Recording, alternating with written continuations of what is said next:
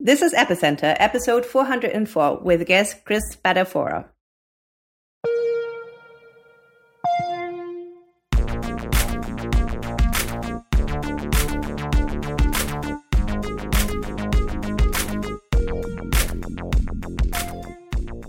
Welcome to Epicenter, the podcast where we interview crypto founders, builders, and thought leaders. I'm Friederike Ernst, and I'm here with Sunny Agrawal.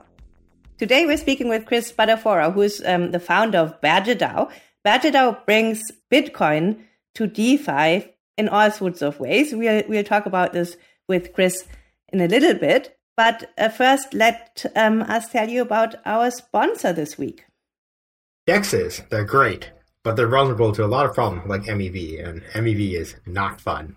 And you also get lots of failed transactions, high gas costs. So there's a cool protocol called CowSwap, which tackles a lot of these issues head on and offers a new type of trading experience. It's built by the Gnosis team.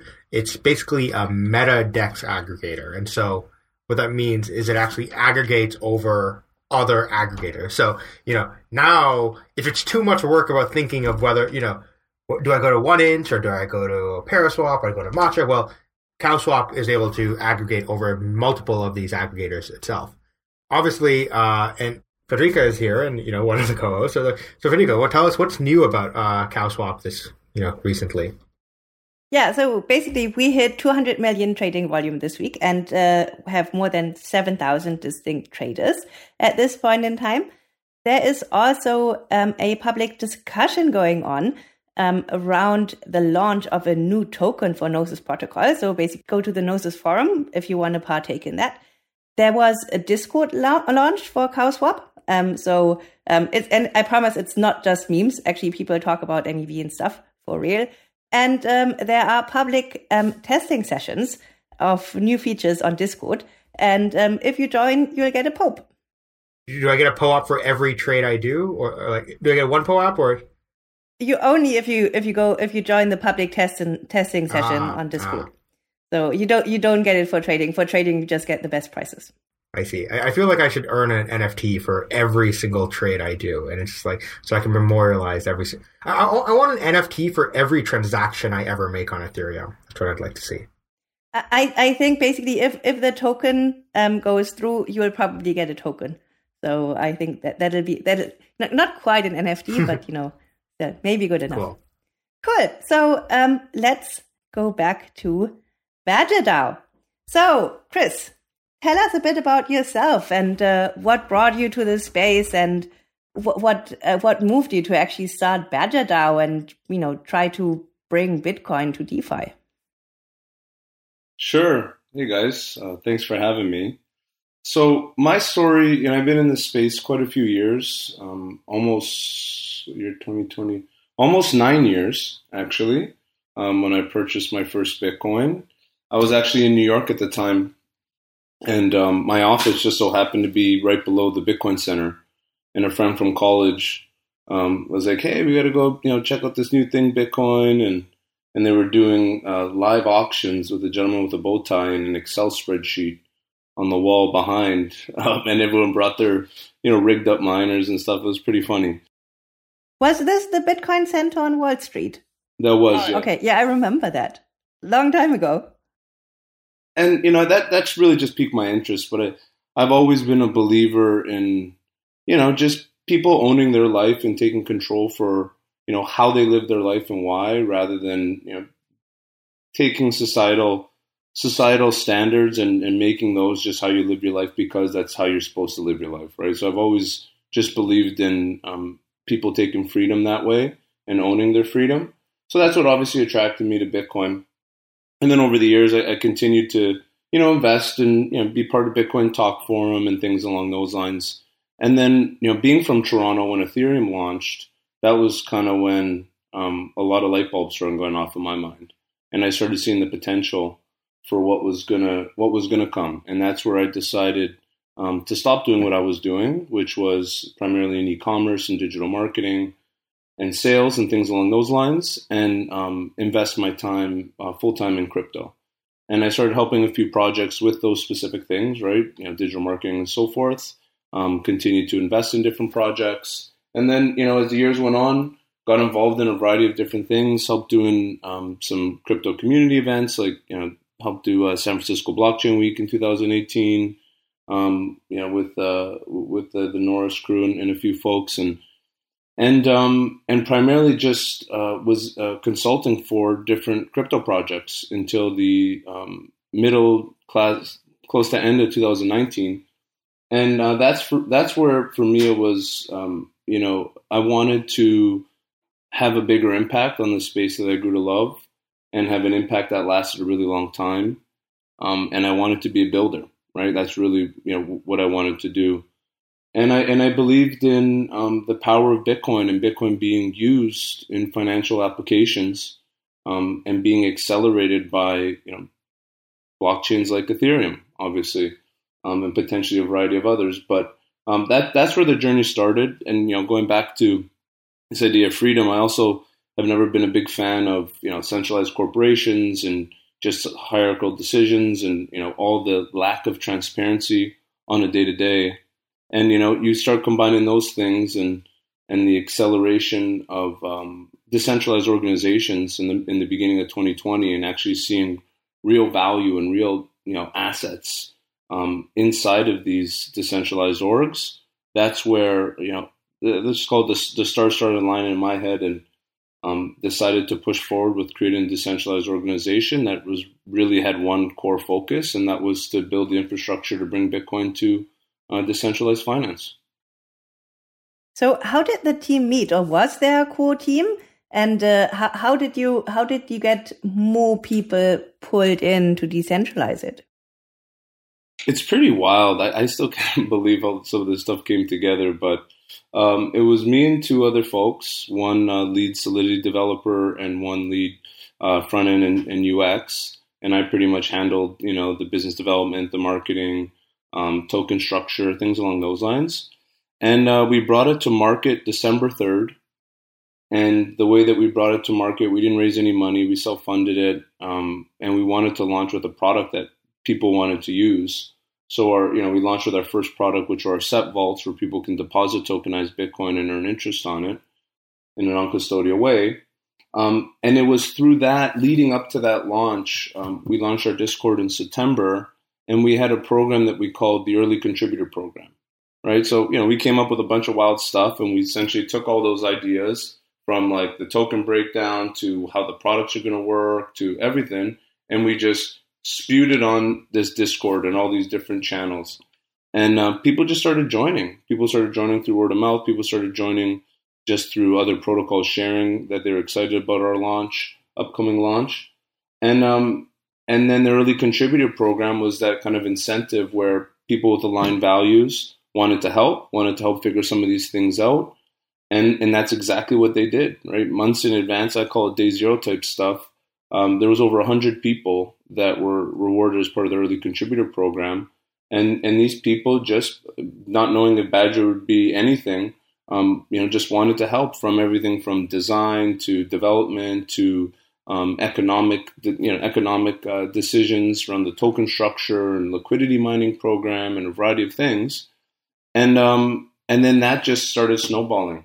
And from that point on, every day we'd have new contributors that wanted to help, and some people that helped a bit and then kind of left, and then some people that helped a bit and then helped a lot and then stuck around. And now there's almost 20 people that work full-time every day on the Badger protocol, and a community of 15,000 people that are avidly excited about what's coming next and adding value and helping and just being a part of it, right? And it's been just interesting for us because there's no bank accounts, there's no legal entities, there's none of these things. So you have to attract certain types of people, and it's not like we can put a job post out and say, hey, come on, join. And that really, we've never done that. We've never done a job post, we've never done anything like that. It's just all been people from the community getting involved and just having again that shared vision for what could be if we were able to actually accomplish this thing.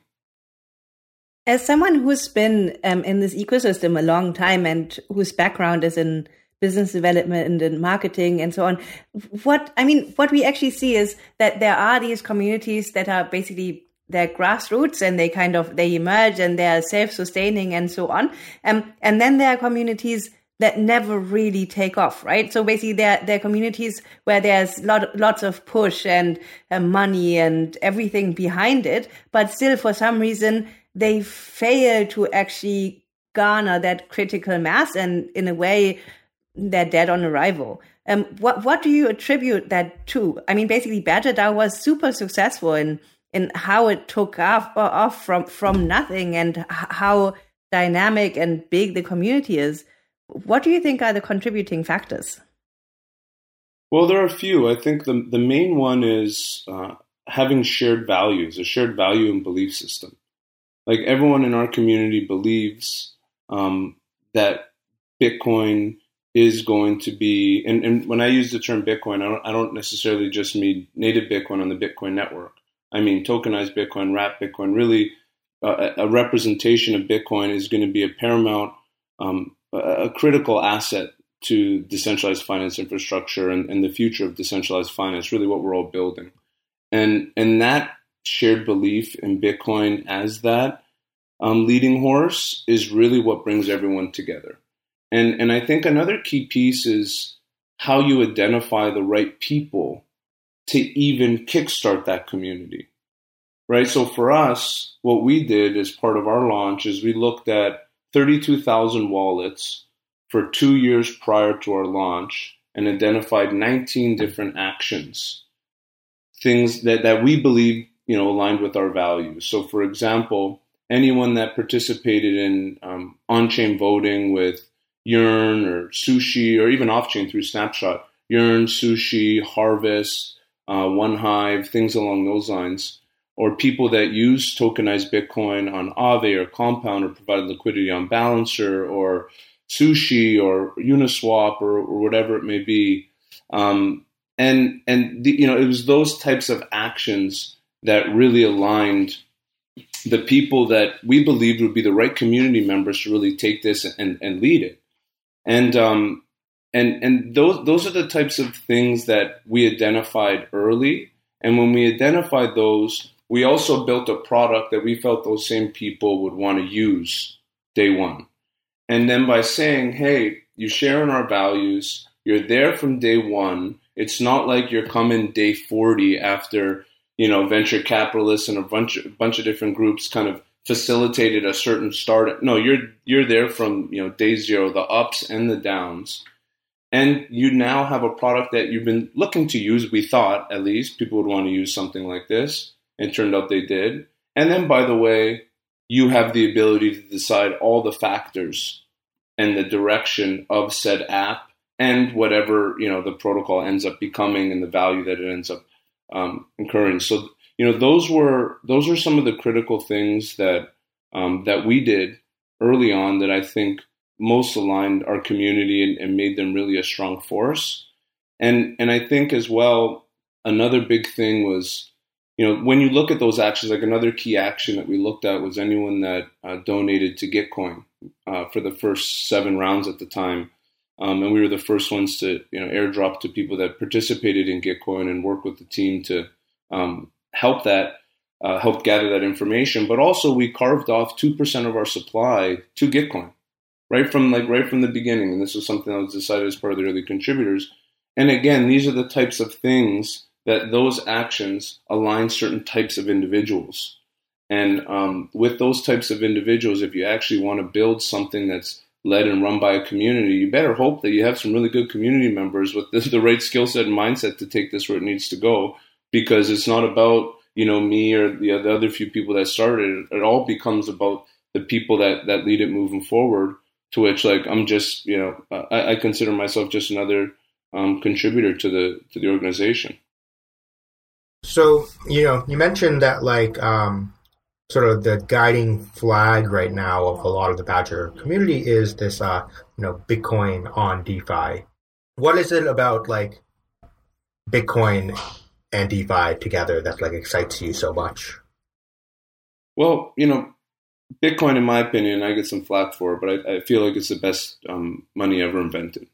And it also, and just from a pure facts perspective, right? It represents 50% of the entire cryptocurrency market cap, the highest number of wallet addresses in the world, and obviously, the amount of years that it has behind it since launch, and organic growth and things along those lines.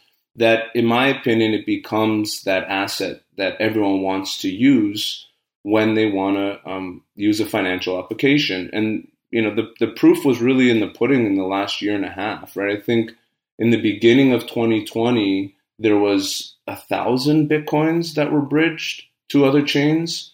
I think now there's like 290,000, or a little more than 1% of the entire Bitcoin supply that's been bridged to other chains and tokenized or wrapped in some form or fashion. And if you look at like what's happened during that time, it's been the explosion of DeFi dApps.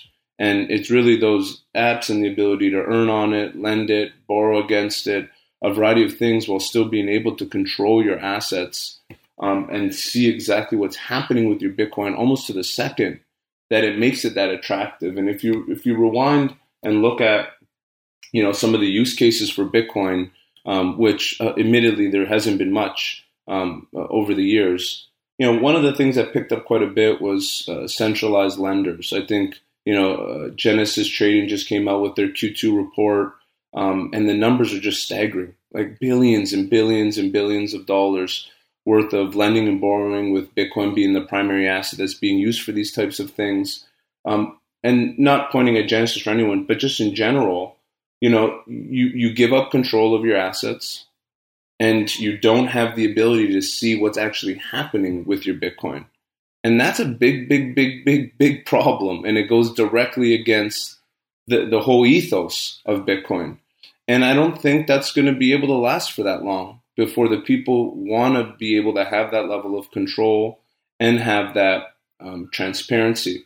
I think a hurdle that, Bitcoiners, as they call them, are going to have to get over is like, how is that enabled, right?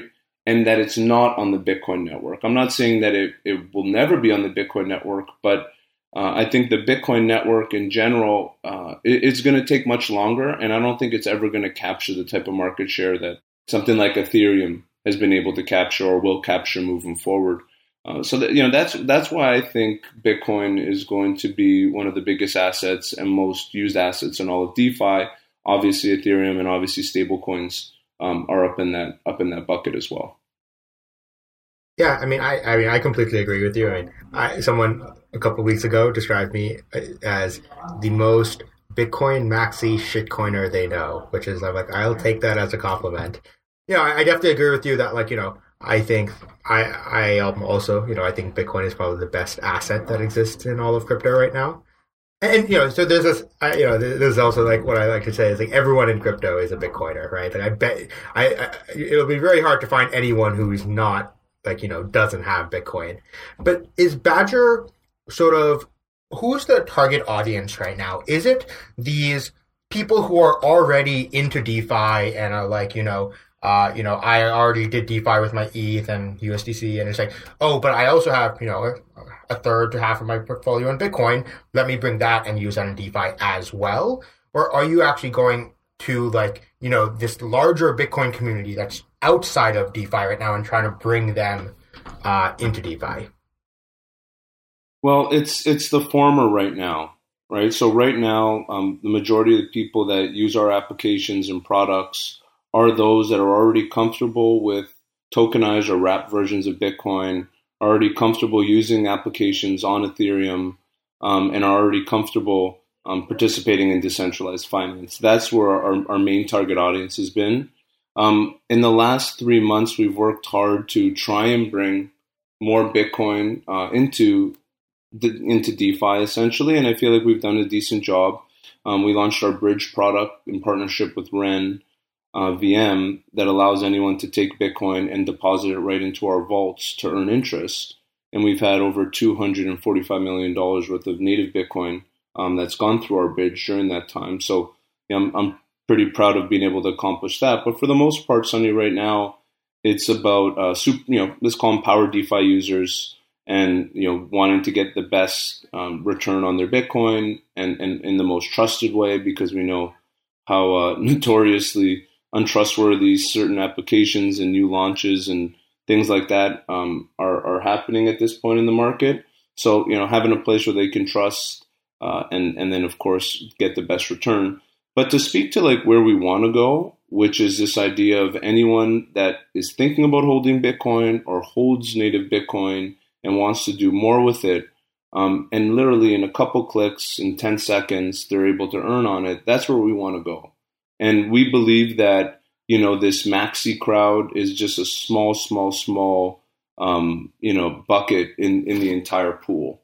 And, the pool is not going to care as much about, we're actually bridging that Bitcoin to Ethereum, right? They're not going to care about that. The fact that they still have total control around their assets and full transparency, I think is what they're going to want. And with us, and some are the same as us, some are different, but then to then have a say in the app that you use every day, it's like me going up to Robinhood and being like, hey, your fees suck. I'm going to call 10 other friends on Robinhood and we're going to put a proposal together to change the fees. Like, that would never happen. So I think that is how the mass market's going to start, consuming us and a variety of other protocols. But really with our push towards, a product that we launched, I think about 2 months ago called Interest-Bearing Bitcoin, we hope for that to be the quickest and easiest way for anyone to start earning interest on their Bitcoin simply by swapping Bitcoin for it.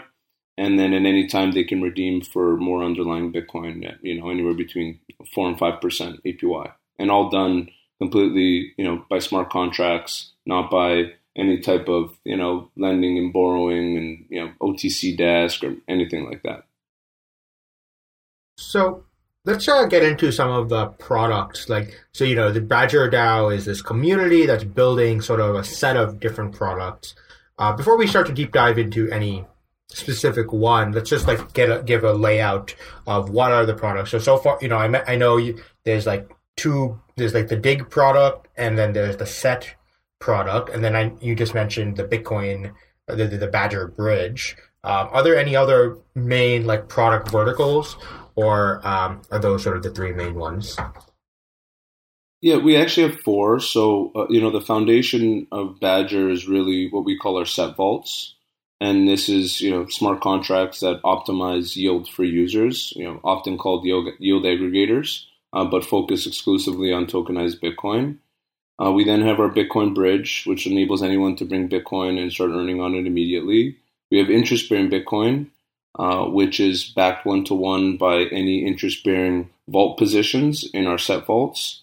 And then finally, we have Dig, which is the first rebasing Bitcoin that was brought to market, inspired by Ampleforth. So, which one do you think we should start with?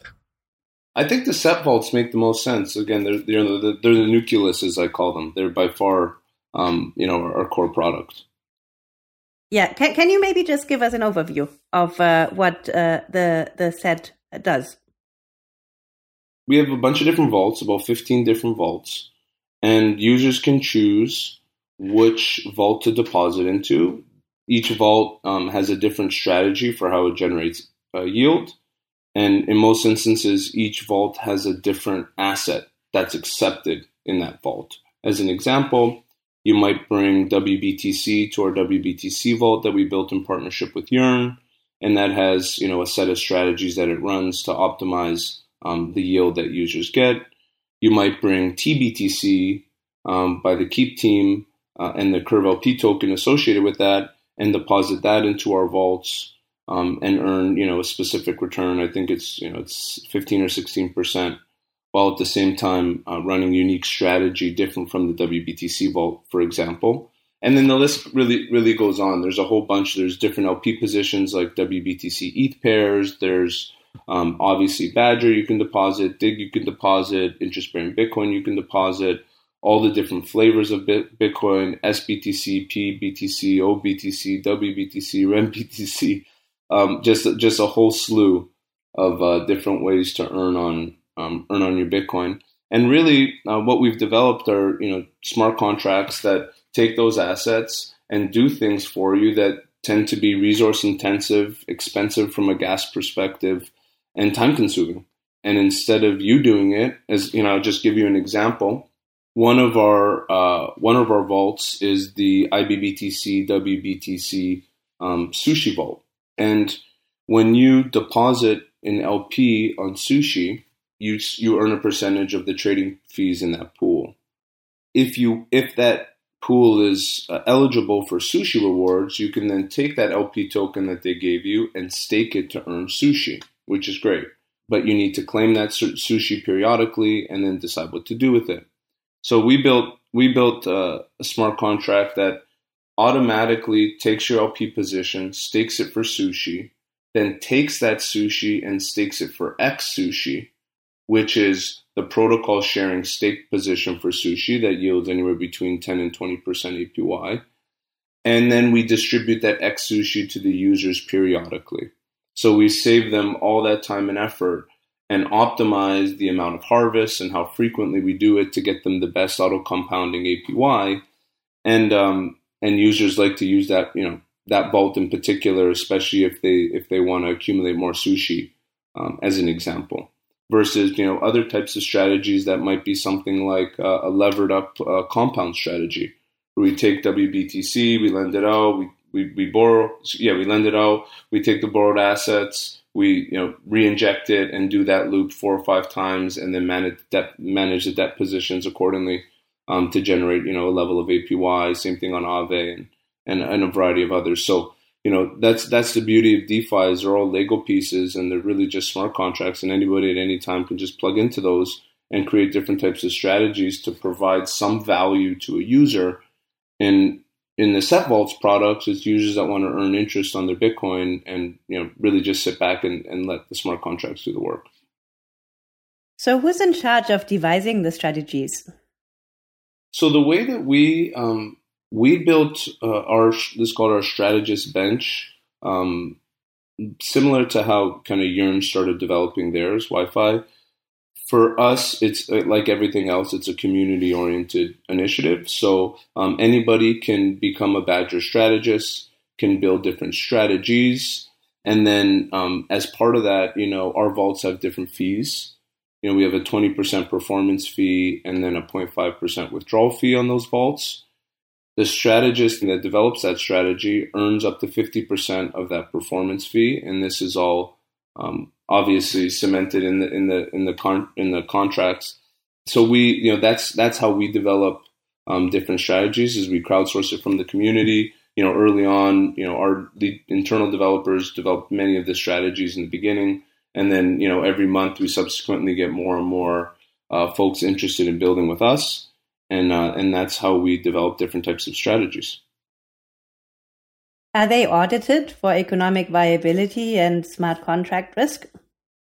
Most certainly, yeah. We've done that from the start. And one thing I'll just point out is audits are audits, right? Call it what it is. Just a few days ago, there was a protocol that was exploited for 21 million that had 3 audits or something, right? It's a must, and they're a set of smart eyes. We obviously believe in it. We audit everything we do, but we have a variety of other measures. So even before we launched, we ensured that our protocol was audited. And then as we started growing up, we started implementing a few other things. So we have a smart contract advisory board, and this board is a group of really, really high quality developers within the DeFi ecosystem, many that are part of other protocols, and that review early iterations of our code. And we bring anything that we do through the smart contract advisory board even before audit. We then work with multiple auditing firms, but a primary auditing firm on a monthly basis that audits all of our contracts. We then have a level of peer review amongst a lot of the different protocols that we work with. And then finally, we try and protect users as much as possible by having guarded launches. So for guarded launches, what we do is we limit the amount per wallet that can deposit in the new vaults, and we cap the total amount that vault can take in. And then we also whitelist users based on different activities that they've done within the Badger ecosystem. We call it a Badger score. And only certain folks can participate in certain guarded launches based on their Badger score. It might be, hey, they provided liquidity, or they voted in governance, or they've been part of Badger for X amount of months, or whatever it may be. An accredited badger. Yeah. We got loyal badgers, accredited badger, a variety of things. But we have multiple weeks of a guarded launch, and we kind of move it up. Like it starts very small. Then after a week, we move it up further, move it up further, move it up further, and then we open it up to everyone once we feel comfortable with the results, over that time frame. And so, what is like the difference between let's say I have WBTC. Why would I put it in the Badger vault instead of going to a Yearn vault? Like, is there any? Is it literally just competing on strategies, or is there some other big differentiator between? Why go to a Bitcoin focused aggregator instead of a more generalized one like Yearn? Well, we work closely with Yearn, and we partner on a lot of things, including the WBTC vault that you would deposit on Yearn. So there's and you would deposit into Badger. It goes through the Yearn vault as well. But really, when you look at other aggregators, not necessarily Yearn in particular, but there's a variety of things. First and foremost is just how the whole system works together. So, we have a few different mechanics in place, but we believe that when people deposit in a variety of different vaults, they're potentially going to want liquidity out of those assets, and they're going to want to continue to earn interest while being able to put those deposits to work. It's not, it's not an ideal experience to just kind of deposit here and that's it.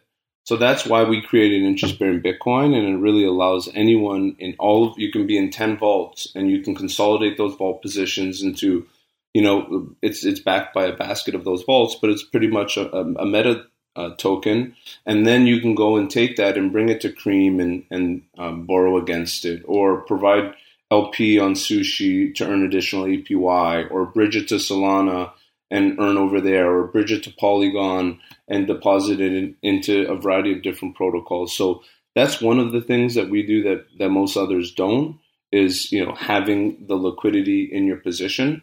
I think as well, we've been relatively innovative around different type of mechanics to incentivize certain actions in the app or boost rewards. So we introduced something called Badger Boost. And what Badger Boost is if a user has Bitcoin deposited in the app, we look at what their stake ratio is. Stake ratio is the Badger balance, the US dollar representation of your Badger balance, plus a US dollar representation of your DIG balance, another Badger asset, divided by the dollar value of your Bitcoin deposits. The higher the stake ratio, the higher the multiplier on additional rewards you get when depositing in our app.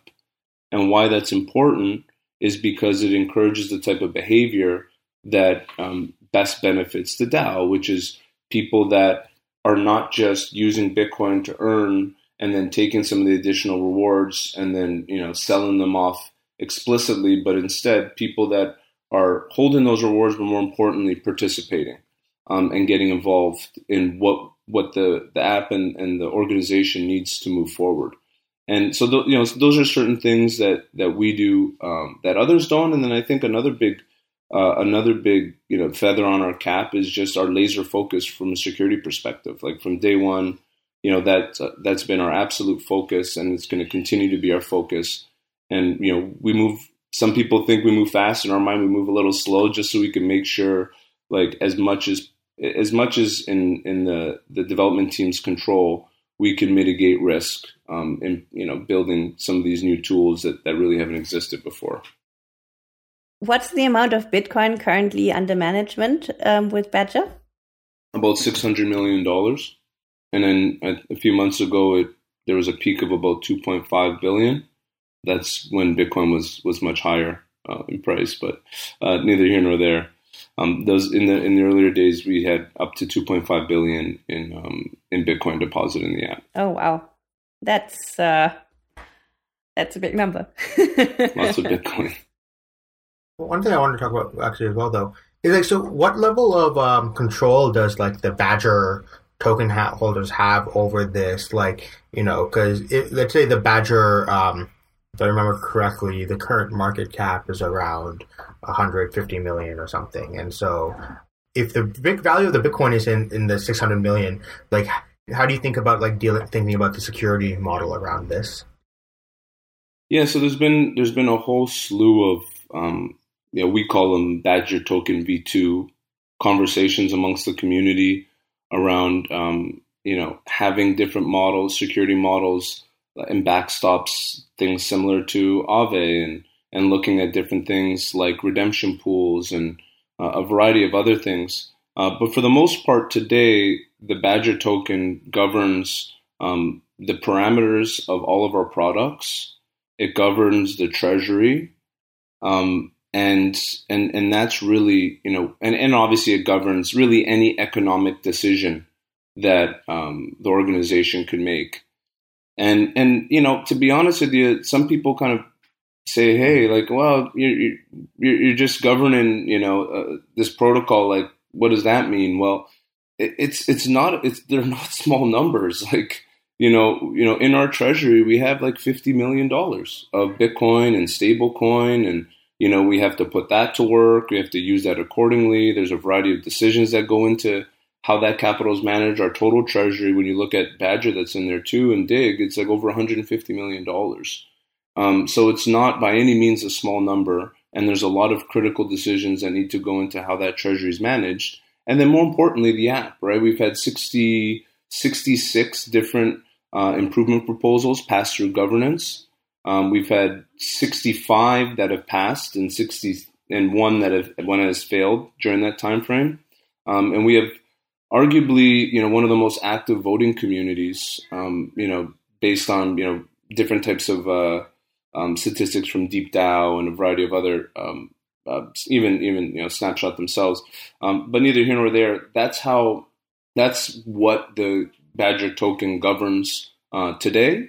But moving forward, the intention of the community and different people that are working on Badger every day is to really build a more robust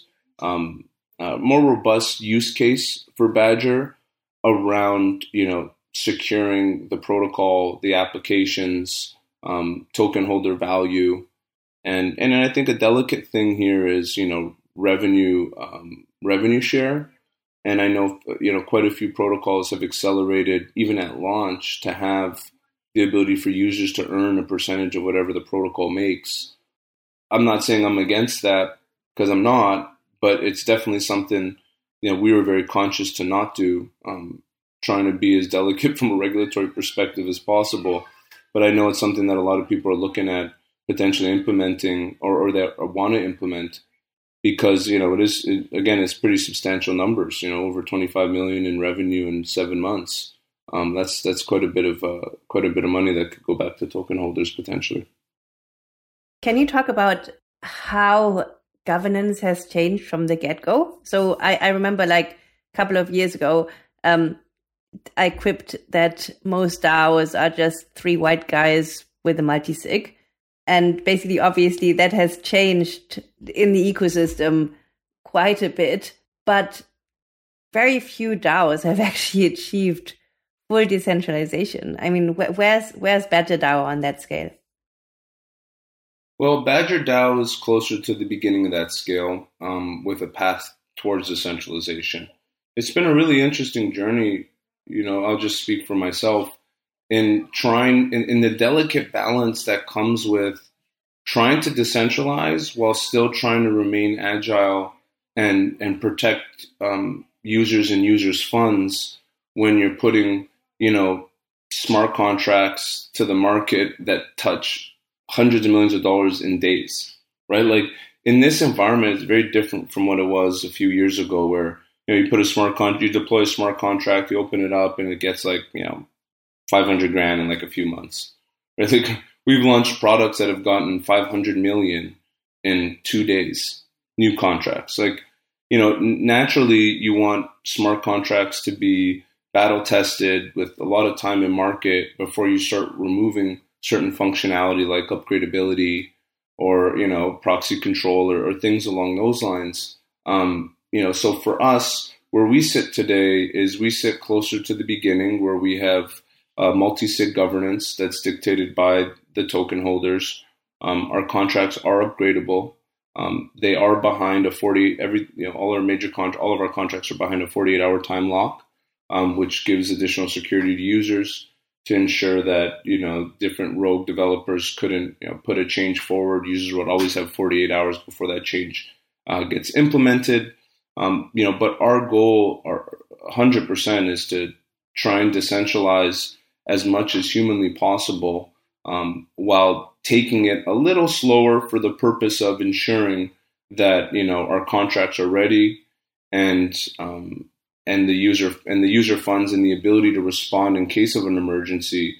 That speed is still there and adequate. So there's been quite a few discussions, what we call roadmap to decentralizations, proposed and being worked on within the community. And over the course of the next 6 to 12 months, I hope we make the intention is to make quite a bit of progress towards that. So then back to the product. So you mentioned the interest-bearing Bitcoin as a separate product. If I understand it correctly, though, would the interest-bearing Bitcoin, would it be as simple as thinking of it as, is it just your tokenized position in the set vaults, or is it actually something more complicated than that? Yeah, it's more complicated because it's a basket of your tokenized positions in the vaults, and it averages out the underlying interest earned through your tokenized positions in this basket. Would it be fair to call it an aggregator over the Badger set vaults? Most certainly, but it's not just for Badger set vaults. It is today, but something like AWBTC from Aave or CWBTC from Compound can easily be included. Now, inherently, they have lower interest rates, so that would be something that the community would want to vote in, and it would potentially bring the overall underlying down.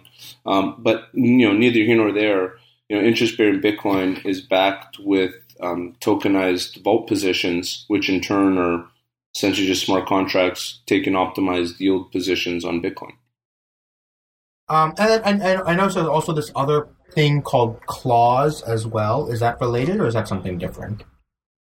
Yeah, Clause was an initial product that we started working on near the beginning of our journey, and the idea of that was a Bitcoin collateralized stablecoin.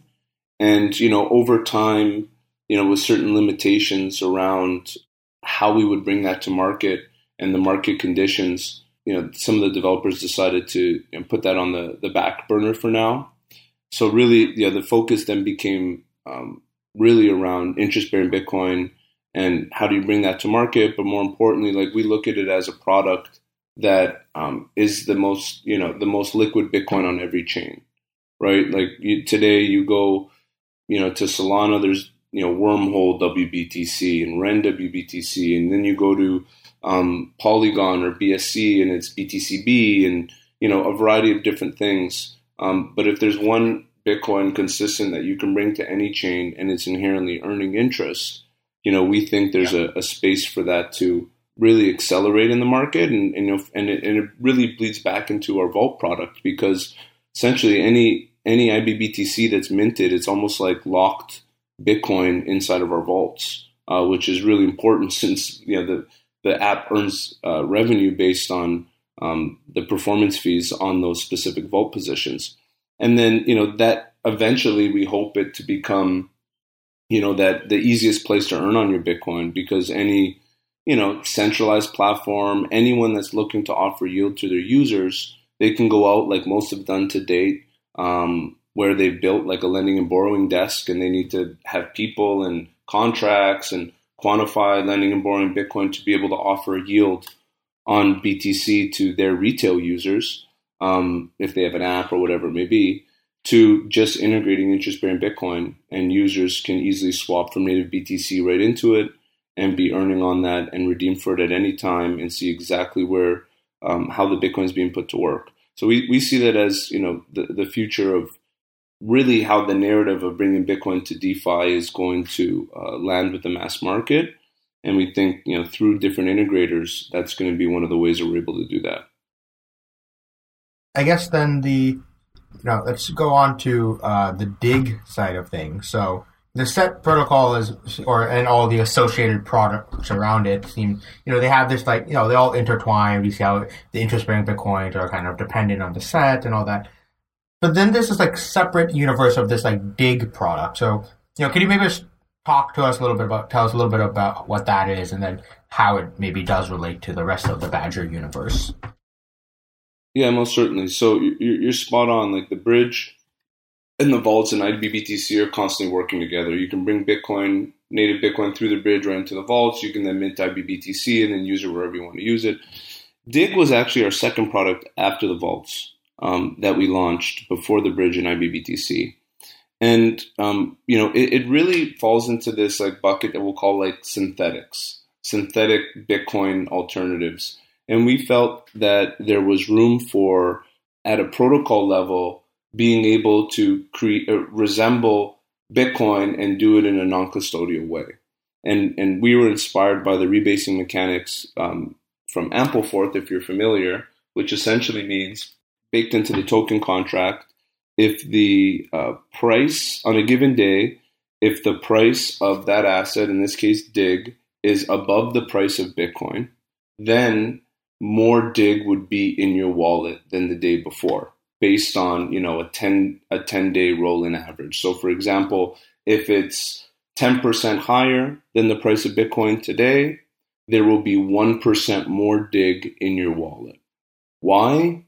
Because the protocol then wants you to sell that DIG because now you have more of it, and that naturally should bring the price closer to the equilibrium zone, which is in 5% of the price of the underlying asset that you're rebasing against, and then vice versa on the buy side, or excuse me, on the lower price. If it's a negative rebase or it's lower than the price of Bitcoin, you actually have less DIG in your wallet, which encourages people to buy to bring them back to the position.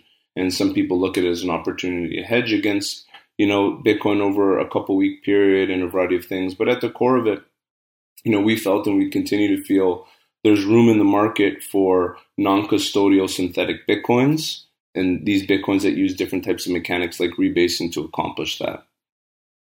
Why rebasing? So, I've actually spent a lot of time thinking about rebasing systems. I have this I'm trying to put together this taxonomy of synthetic designs, and in my taxonomy, I call rebasing the poor band synthetics, because it's it's kind of a synthetic, but it's really honestly this sort of weird asset class that I don't think has a good analogy outside of crypto already. What are people using this DIG thing for? Because yes, I understand the price of DIG will always keep rebasing, but the value in someone's wallet is not really tracking the price of Bitcoin, because just because if things are rebasing, what I care about is how much is the value in my wallet going up and down. And so are people holding this as a way of getting exposure to Bitcoin, or are they using it in some other way? It's the latter right now. With these types of mechanics, which, I would argue are very experimental, and we've seen that firsthand from massive positive rebases that extended for months to, triple the supply to going the other way and reducing the supply, 80, 90%. So people today use it really for opportunities to increase, value in their portfolio. How do they increase value? They look at the market cap, right? So if you're looking at the price, that in many instances people would suggest it's the wrong way of looking at a rebasing asset, because if the underlying value of the asset that's rebasing against, like in Ampleforth case is $1, for example, it ideally should never be $5, $10, $20, $30, right? It should really never be that. But if it's in a few points, 10% of $1, it's $1.10 and whatever it may be, the market capitalization of it's going to keep growing because there's going to be more and more in circulation. So if something's $1, but it's had 100 positive rebases at 1% each, it technically now should have double the market cap of what it had before. And even at the same price, that speculative investor would have now doubled the capital that he invested in the beginning. And that's how people use this asset. For us, it's very volatile, extremely volatile. It's very experimental today, and we've seen that through what we've been building. But our vision was always, one being first, but also ensuring utility, because a lot of rebasing assets don't have utility. And if you can find a way to drive relative stability on that asset, but more importantly, you have a bunch of different use cases for it, which inherently bring more stability to it, since people be depositing it to borrow against it in a variety of different things, that over time, especially in this early market of DeFi and like the primitives that are being built now, there's something to be said around, when something's been around a long time and has a bunch of places that you can use it.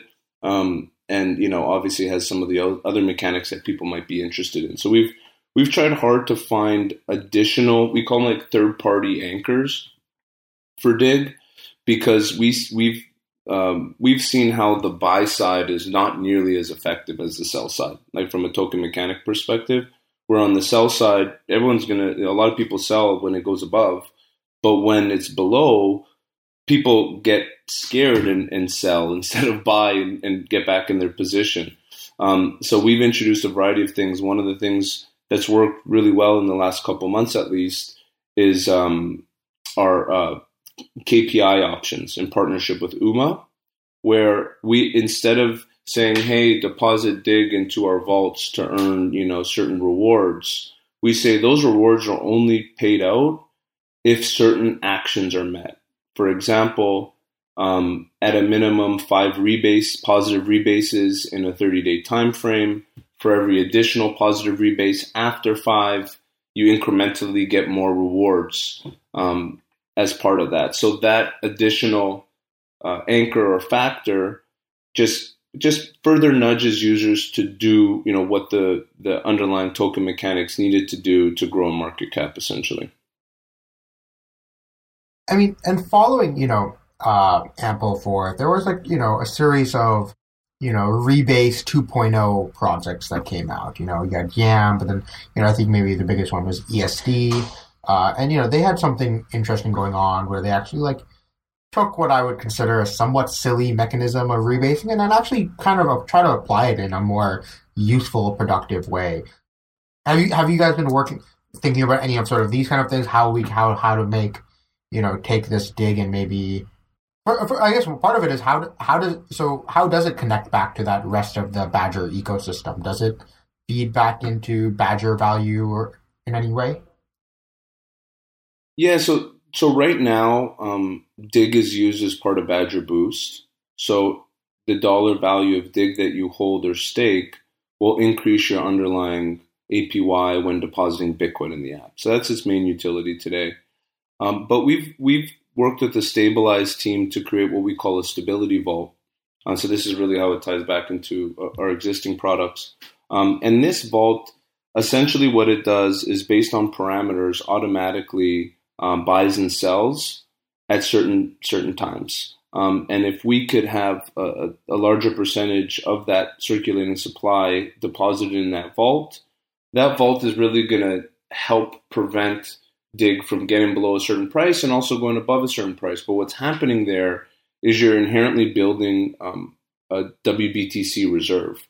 So you're almost having it being backed partially by WBTC, but doing it in a way where instead of just taking WBTC and just putting it against it, instead we use these automated strategies to create that reserve and then help drive those parameters as necessary to keep it in a certain range. So that that's, again, this is what we've been trying. Admittedly, it's not easy. Like this, tackling rebasing is very, very difficult. We, like many, have had challenges with it, but we of course continue to stay committed to try and make it as successful as we can. I'm excited from the perspective of that, I think what we've seen in the last 1 year is so many new stablecoin designs, right? Really, I treat stablecoins as a very specialized type of synthetic. They're a USD synthetic. And a lot of these designs, so, maybe USD is the most demanded synthetic in DeFi. But I'm willing to bet that maybe a Bitcoin synthetic might be the second most demanded synthetic, and so or an interest-bearing Bitcoin synthetic.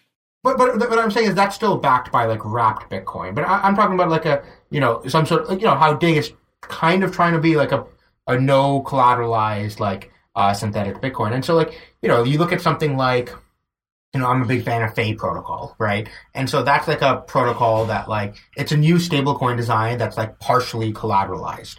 And so I wonder if there's ways to take like the idea behind the Fei stablecoin and turn it into, take that same mechanism design and create some sort of partially collateralized Bitcoin or something like that. So there's no doubt that's going to happen. It's not about if, it's a when, right? Like 100% that's going to happen.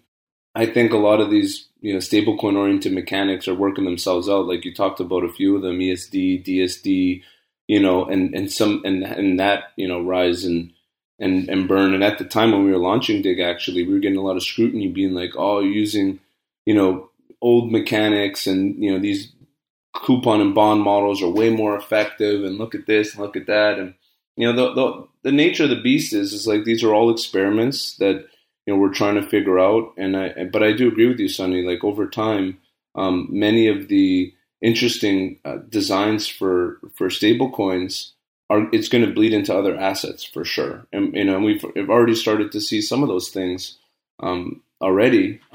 But yeah, like, I think I'm not that familiar with Olympus, for example, OHM. But I think they just recently turned it on bonding for ETH as an asset, and like there's a variety of protocols, and I'm certain that all the top assets are going to have some type of representation this way. Well, unfortunately, we're getting to the end, so I have a couple of questions about the future for you. So you already kind of hinted at this, but what are your thoughts on DeFi on Bitcoin? So things like Rootstock, for instance. Do you think that'll take off? Would you say those stacks?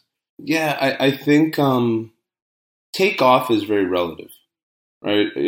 Every day we decide what to build on. And every day it makes it more and more clear that building on Ethereum is where we want to build. And we build on other chains, but primarily they're EVM compatible chains just because we can just take what we've already built and port it over. And then, we're actively, preparing to launch on Optimism and Arbitrum as well, and different layer 2 solutions. So, for us, at least, I'm not saying it's out of the picture. DeFi on Bitcoin, I think, is a very immature market, just because if you're actively looking at the most effective way to build, it's not on Bitcoin, no matter how you slice it. Even from like interoperability of tools, and the developer audience, everything you can imagine, it's really behind the ball, and it may make a lot of progress there.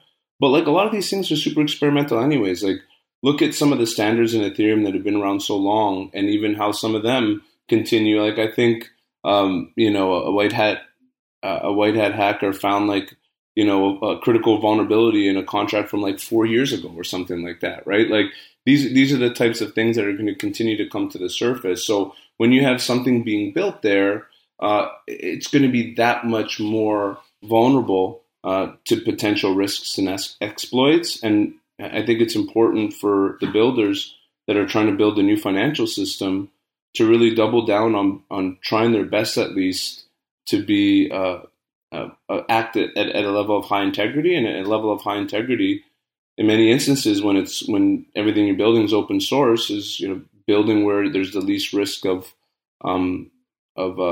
screwing up and putting people's funds or whatever it may be at risk. So I don't think it's a closed door. I don't think necessarily it'll ever be as big as building on Ethereum, but I do think there are going to be some interesting projects that come out of it as that space matures and grows and the bridges are further developed. There could be a place for Badger in particular to build products there and provide value to users. But yeah, I think it's quite a ways away. Yeah, and if you look at what percentage of Bitcoin is currently wrapped and used as collateral in DeFi, that's on the order of 1%. How do you see that increasing over the coming year or two? I think it's just going to grow exponentially. I see it as, eventually 30, 40% of all Bitcoin will be wrapped and tokenized on other chains. In the next 2 years, I'd say we'd probably hit 5% if we continue growing at this pace, which I think we will. And really, we haven't even. This is what's crazy. Like, we haven't even seen, big institutional money participating in DeFi applications. And institutional money to me is not like Morgan Stanley and crap like that. Even some of the largest crypto native funds in the world that have been around 4 or 5 years that manage billions of dollars of LP money are not participating in a big way in DeFi apps, and they're not participating in a big way in DeFi. And that wave is just going to be crazy. And I think I tend to believe, of course, if these funds and crypto native institutional players have been around a while, there's probably a couple assets that they hold the most in, and those are mostly Bitcoin and Ethereum, and then obviously stable coins. They're definitely not looking to lend out shitcoin number 441 or whatever the hell it is, right? So that's where I think a lot of the institutional and just overall acceleration in wrapped Bitcoin, like you can already see writing on the wall with Galaxy Digital acquiring BitGo, which is the custodian creator of WBTC. So some of these things are just going to start accelerating much quicker than we anticipated, and all of a sudden we see corporate treasuries, earning 2 or 3% on their Bitcoin, and a variety of things happening. And that number, to your point, is just gonna grow like crazy. So do you think Bitcoin is going to end up as a limited supply ERC-20? I don't think so. I think, that would be suggesting that, a lot, like 80, 90% of Bitcoin is tokenized and represented off of the Bitcoin network. I don't think that would ever happen.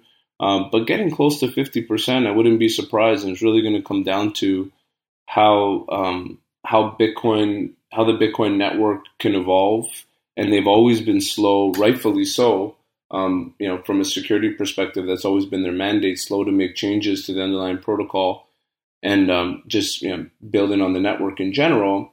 But if they continue to be that slow, I think it's going to be eventually get to the point where there's more Bitcoin off of the Bitcoin network than on the Bitcoin network. One more question for me about Badger specifically. How important do you think like the culture and the vibes and aesthetic is to like Badger? Like, is there a sense to which the brand is the product here, and like it's bakes it such that it's like the product. You guys are iterating on a number of different products, but the real product of the Badger DAO is this idea that like, hey, I want to use Bitcoin and DeFi. That's like going to be my one-stop shop to go to the Badger DAO and look.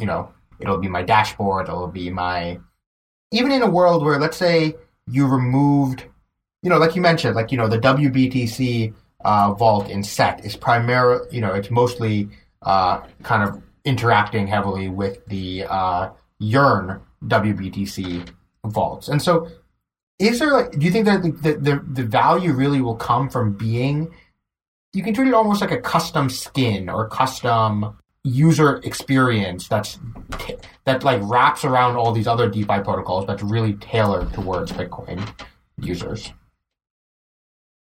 Yeah. From a product perspective, Sunny, like I feel like that's where we started our journey, right? The one-stop shop, like your ultimate dashboard to everything Bitcoin and DeFi. That's changed a bit. Where we eventually want to get to is just be the most trusted place to earn on your Bitcoin. And we believe with, an interest-bearing Bitcoin type product, that will kind of be our retail focus. And then all like the super users will come to like the Badger Pro app, which is more similar to what you see today. And that's integrated with a variety of different protocols. There's tranching, there's all these different things you can do with synthetic assets and pick which chain you want to, go on and use the boost mechanics and all these different types of things. But yeah, I most certainly think that, even when we look to partner with different protocols, they always say, in partnering with Badger, we're bringing the Bitcoin crowd to whatever we're working on. And I think that's the nature of it. Like, it's really our community that's the strongest and that, has this shared belief system. But, even, and this is really why I chose the name Badger, it's because, a honey badger has certain characteristics, right? They're relentless, they're fierce, they're small, they can take a bite from a rattlesnake, they can fight a tiger. That's why Bitcoin was always, that is the Bitcoin mascot, right? Because it was always the little engine that could, and something that, was totally going against all odds. And that's how we look at it. And that's how all the community members that are fighting the same fight that we're fighting here and building a new financial system, rewriting the playbook on how organizations can grow and scale but maintain a level of decentralization and transparency, and most important, bring utility to what we believe to be the best asset ever created, being Bitcoin. So it's a mix of a few things, Sunny. And we have a direct product vision on that one click in seconds to earn for the masses and being integrated in every major platform that wants to offer that service to their users. And then on the flip side, our ethos and our belief system aligns very closely with the Honey Badger. Cool. Thank you, Chris. So where can people find out more about Badger DAO, and how can they partake in the experience? Well, you can come to our website, badger.finance. There's a link to our app there, which is app.badger.finance. I'd say the best place to start is our wiki, badger.wiki. All the resources you would need around Badger, all of our products, how it all works, everything is there. And then, of course, our Discord. Our Discord is where the company and the organization, more importantly, the community lives and breathes. So joining our Discord, there's a link on our Twitter, which is just Badger DAO. And you can go there and join our Discord. And there's quite a few Badgers that will welcome you with open hands and answer any questions that you have, and really just including myself, and just be there to support you on your journey to become a Badger. Great. It's been a pleasure to have you here. Same. Thank you so much, guys. It was a great conversation. I appreciate it. Thank you for joining us on this week's episode. We release new episodes every week. You can find and subscribe to the show on iTunes, Spotify, YouTube, SoundCloud, or wherever you listen to podcasts. And if you have a Google Home or Alexa device, you can tell it to listen to the latest episode of the Epicenter podcast. Go to epicenter.tv/subscribe for a full list of places where you can watch and listen. And while you're there, be sure to sign up for the newsletter so you get new episodes in your inbox as they're released. If you want to interact with us, the guests, or other podcast listeners, you can follow us on Twitter. And please leave us a review on iTunes. It helps people find the show, and we're always happy to read them. So thanks so much, and we look forward to being back next week.